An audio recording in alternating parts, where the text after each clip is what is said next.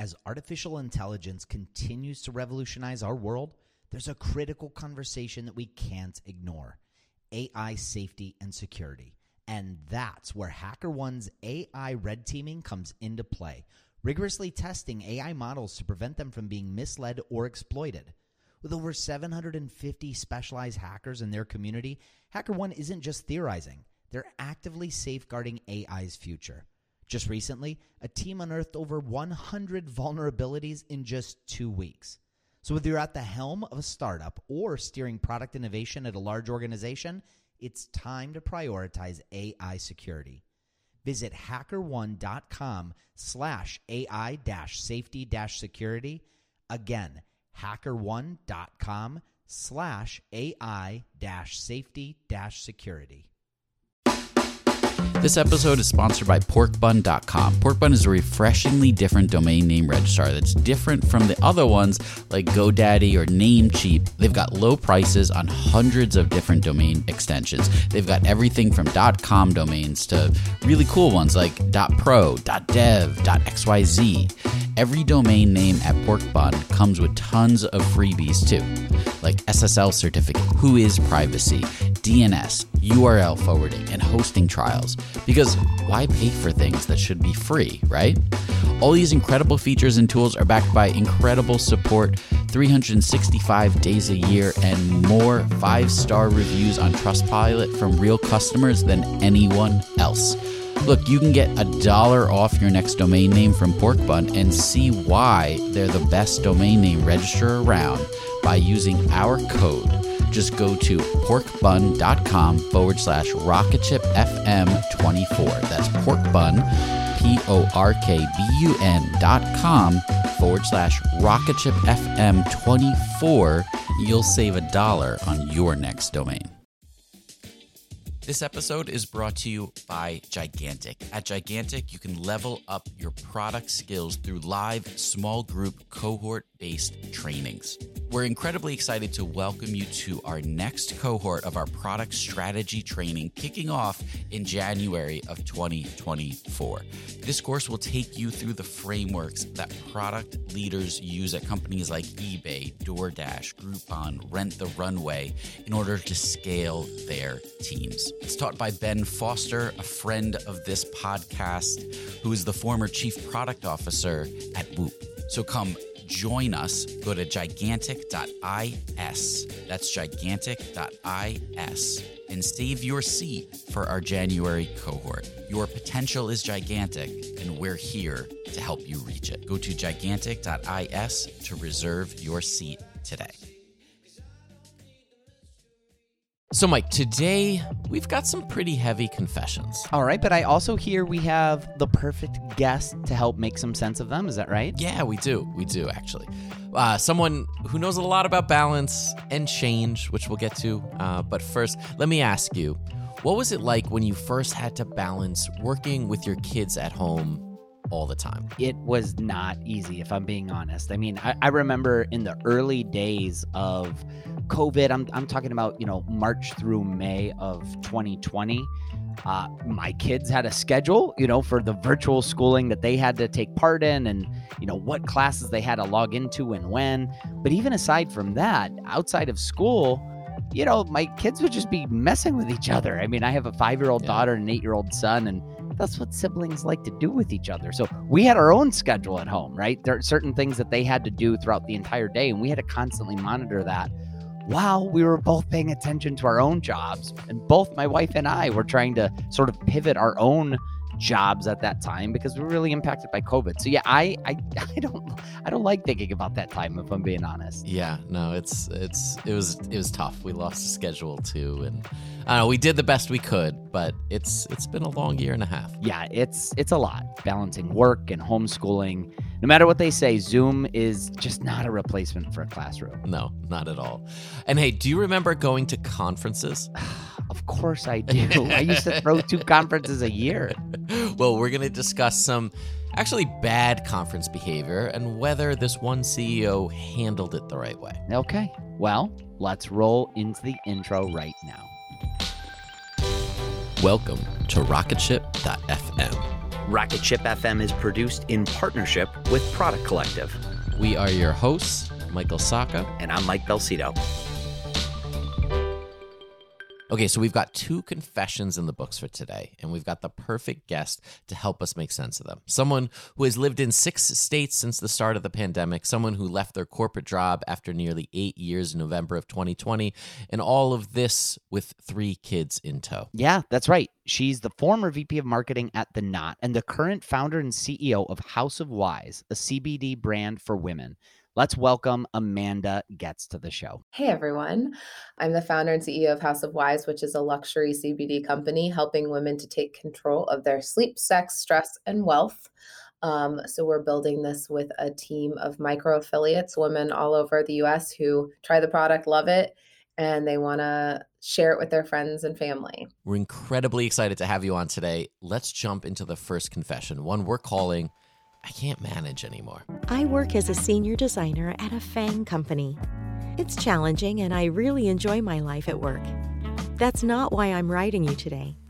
The problem is, since COVID and the pandemic, I've had my daughter at home with me almost full time. She's in elementary school and I didn't feel comfortable sending her back, so she's in a remote learning class. I'm a single father and sole caregiver, which has been incredibly hard to balance. I'm constantly bouncing between work and her to make sure she has what she needs. On more than one occasion, I've had to remove myself from meetings, go on mute or hide my video in order to find her next worksheet or set up an activity. I'm constantly on edge and completely unable to do any type of deep work and find a good flow. Sometimes my mother comes over and helps, but I'm not sure you can even call it that. It's honestly worse when she's here with constant interruptions and lack of boundaries. I really can't wait until we're back in the office and schools are safe enough for my daughter to attend, hopefully soon. In the meantime, any tips on how to better manage this situation? I can't be the only one. Okay, so there's a lot going on here. I think we can all relate a little bit to this one. Amanda, what was your initial reaction? I mean, my heart just hurts for him because I can relate immensely. At the start of COVID, I had 3 kids, 2 of which, one was in preschool, one was in first grade, and neither one of them liked Zoom. And I had to literally sit next to them. And I'm trying to, I'm managing The Knot, which is a wedding company where hundreds of thousands of weddings are being canceled left and right because of COVID. And everybody needs me there and the kids needed me. So my heart goes out to this guy. And there's no one solution for this situation because every freaking day is different in what fire drill comes at you. And you literally can't prepare for it. There were days that I'm trying to be on a call to our entire company. And then a kid falls down 2 stairs and is screaming their head off and wants me. And you can't prepare for that stuff. So that's the hard part. So I would say 1 is having a really, really honest conversation with your boss about what you're dealing with, because part of it is you can't hide that you're struggling. Because if you try to hide it, no one's going to have empathy for it because they won't know. And that was a big thing for me, even prior to COVID, when I went through my divorce and I only had my kids 50% of the time. On the days that I had them, I left work at 3:30, 4 o'clock sometimes because I was I want to maximize that time. And it wasn't a sneak out situation. It was guys, I'm going to go be with my kids for the next 4 hours. I'll be back online. If something's urgent, text me. But this is important to me and I'm going to do it. If you need anything from me, here's how to contact me. And so I did 2 things, right? I didn't try to hide what was going on in my life, but instead just said it outwardly. So people didn't, because in the absence of information, people make up their own information, Sure. right? Yeah. And then the second thing is I make sure that there's clear expectations of when someone can reach me or how. And so I was I'll be back online at 8:30 when they go to bed. And if you need something in the meantime, I'll have my phone on me. So text me. And that needs to be the same thing right now in this COVID environment of what are the expectations? Now, the like deep work piece, he's not going to like my answer because it sucks, but I get up before my kids get up for 2 hours. That's 5 a.m. to 7 a.m. window is honestly one of my only windows that I can truly do like continuous work where no one needs a freaking waffle or like whatever from me. So you've got to figure out when you can do that. And then the rest of the day you're on defense, meaning you are taking what's coming at you and just like trying to field everything, but you've already gotten those like 1 to 2 like deep work projects done in the morning. And then my last piece of advice is go to freaking bed at 8:30, 9 o'clock at night, because without that foundation of sleep, everything spirals. Like if you try to like do things at night when you're exhausted and you're just like on the couch, it's not good. So just go to sleep. Like, and then everything kind of builds off of that. You have that like sleep foundation, you're getting up early, you're getting your deep work done. And then the rest of the day, you're like, I'm okay, just like blocking and tackling. One other thing I think maybe this person can realize is, again, they're definitely not alone. There are so many people that have that are going through this, that have gone through it. And maybe finding those people, like there might be other ideas. There might be other like neat ideas that you haven't thought of before. Like find those people and connect with them. And maybe there's Facebook groups. Actually, I know in the beginning of the pandemic, there was like a local Facebook group here that started. It was like called Camp Quarantine or something. And then it blossomed into like 10,000 parents. And so maybe that's another idea too. Yeah, 100%. And also just like knowing that this is a chapter and that if your kid watches TV, you know, for a little bit longer than you'd like, but you were about to lose your marbles, like it's okay to be in survival mode right now. And we're all doing that, and that this will end. And I think reminding myself that this is going to end, like my kids, because I'm homeschooling them right now because Zoom just did not work. My kids were starting to hate learning. And I was like, that's not the point here. And so we're homeschooling them. And I'm like, they will get back into a school in the fall. This is just one season of life. And that helps me. I kind of just remind myself like this is going to end. This is not forever. Which is great, because also in the beginning of the pandemic, we didn't have that. We didn't have that like glimmer of hope in front of us. I mean, it wouldn't be forever, but like didn't know when it might end. So yeah, I think you're right. I think that could be super helpful now. I like the beginning of the pandemic as a parent was like, go start running a race and we're never going to tell you when the race is going to end, but keep running. And you're like, okay, I just hit the 13-mile mark. Is this a marathon? Is this a half marathon? Like, what am I? And people are like, I'm not going to tell you, just keep going. And you're like, I'm so tired. You are so right on that. Yeah. And at least now we can see, we don't know where that finish line is, like what mile marker, but we can see it at least. Yeah. Oh yeah. Like you can hear the crowd. It's coming. You just don't know where it is. You're almost there. All right. We'll be right back after a quick break.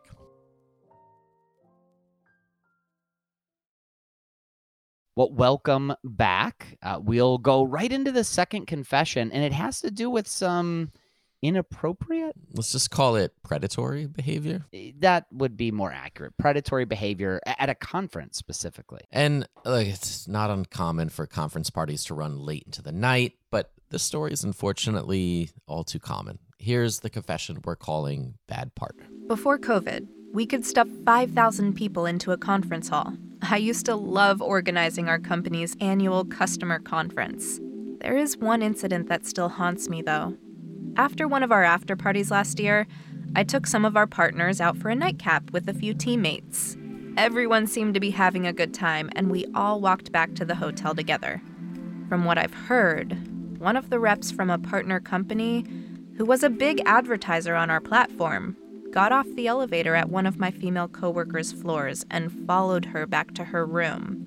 He ended up in her room, and luckily, another coworker who she was sharing the room ended up chasing him off. Thank God. She shared this with me several weeks later. She was embarrassed and didn't want word to get out that this had happened to her. I brought it to HR, and it came up in a meeting with our CEO about whether we should continue working with this partner.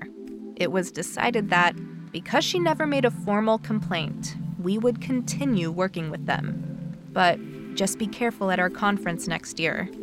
I always felt like we should have cut ties with them, or at least insisted that the rep wasn't invited to our conference next year.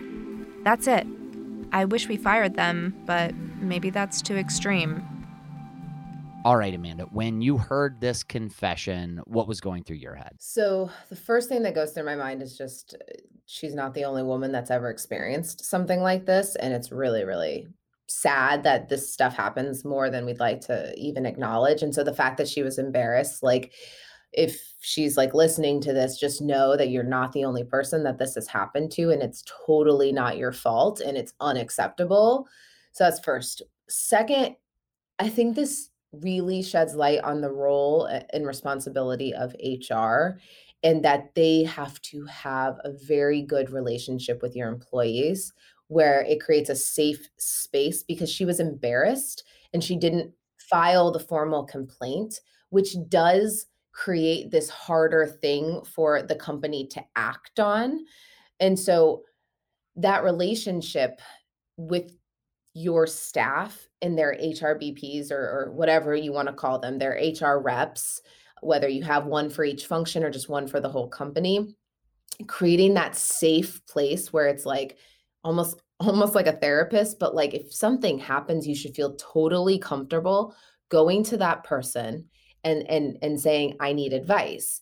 And so companies need to be very aware that this is the type of scenario that if you don't have a strong HR to staff connection, that things can go wrong.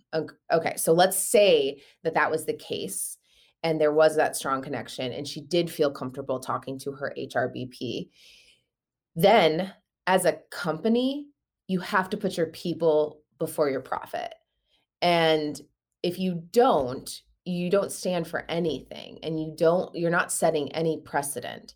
And so once a formal complaint is filed, then it's on the either HR to contact the other company's HR and file that like formal complaint to say that this person acted inappropriately, like, and then say like something needs to happen and make sure that there are repercussions for it. And if they don't take repercussions, then you say, okay, well, we don't want to work with a company that doesn't hold their employees to the same standards that we do. And so I think that there is this like very easy like logic tree that you go through in a scenario like this, that you constantly have at the heart of it of like your people come first and you're going to protect your people. We spend way too much time at work to not feel safe and protected by our company. Yeah, absolutely. It feels like it starts at the CEO too, right? Like we know this is a systemic issue, right? And so had the CEO taken action, I think it would have meant something for the future incidents that happen within the company too, as people would know where they stand. But now it kind of creates a murky gray area, right? Where HR doesn't even know, if I bring it to the CEO, are they going to do anything? Yeah, that's not a good. I mean, the HR person needs to know that. I mean, the CEO needs to hire people that reflect their values. And if this just shows if the CEO doesn't have the same values and isn't protecting their people, then it's not a cultural fit for that woman. She should no longer work there. Yeah. Like you as a woman today, like given everything that's happened, even recently, you need to feel safe at work. Like full stop. And so the fact that she doesn't feel protected, and that if this were to happen again, that anything would happen, like that's not okay. Yeah, it seems like the CEO might be thinking that the only negative here is like, oh, we could lose this big customer. But the problem with thinking of that is like now you're probably going to lose good people. I can't imagine this woman is going to want to stay there. But not just the woman, like the person who submitted the complaint in the first place, other people that are hearing about this, like word gets around, you're going to end up losing a lot of good people by doing nothing. 100%. This is human, like putting humans first. It's like at the start of like Black Lives Matter, when companies were like, we don't get into politics. And it's like, this is not a political issue. This is like human rights. And if you don't stand up, you're going to lose way more people than if you speak up. And so I think you have to keep looking at these things of like, what will happen if I don't stand up for what's right. Yeah, absolutely. The short-term gain of keeping the client on. We're in COVID now, but we're going to go back to these conferences where there's too much alcohol, too many bad decisions. It's going to happen. Companies need to be prepared. And hopefully person listening has found a better company. We'll be right back after a quick break.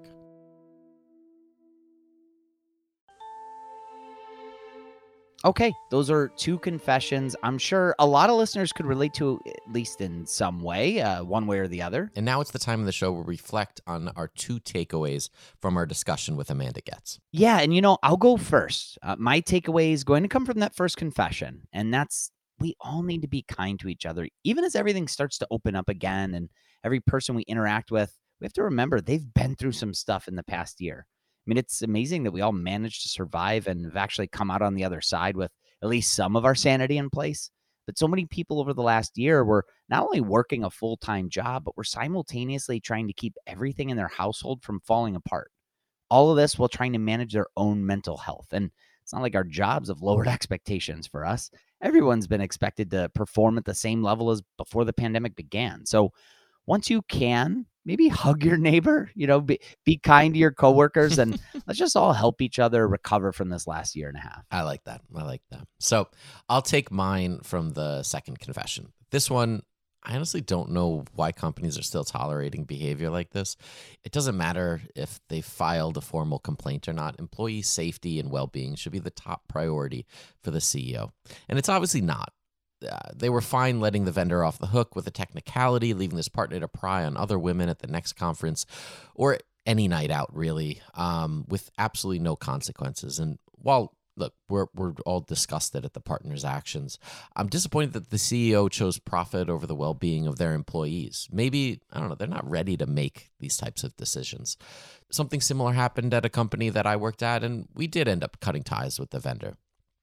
Now, it's going to take a lot more than this one CEO making the right choice to change this type of behavior. But for those listening who are in a position to stand up for those that are vulnerable, who may not feel like they have a voice or that anyone cares, please do. There are many reasons why someone would not come forward with a formal complaint, maybe painful or embarrassing. So if we know something untoward happened, let's do the right thing and take action for them. I can definitely get behind that. All right. Well, until next time, we've been Michael Sacca and Mike Belsito for Rocketship.fm, and we will see you next week. Thank you so much for listening to Rocketship.fm. It is your support that keeps the show going. If you can, take a second and leave us a review wherever you listen to podcasts. It helps out the show so much.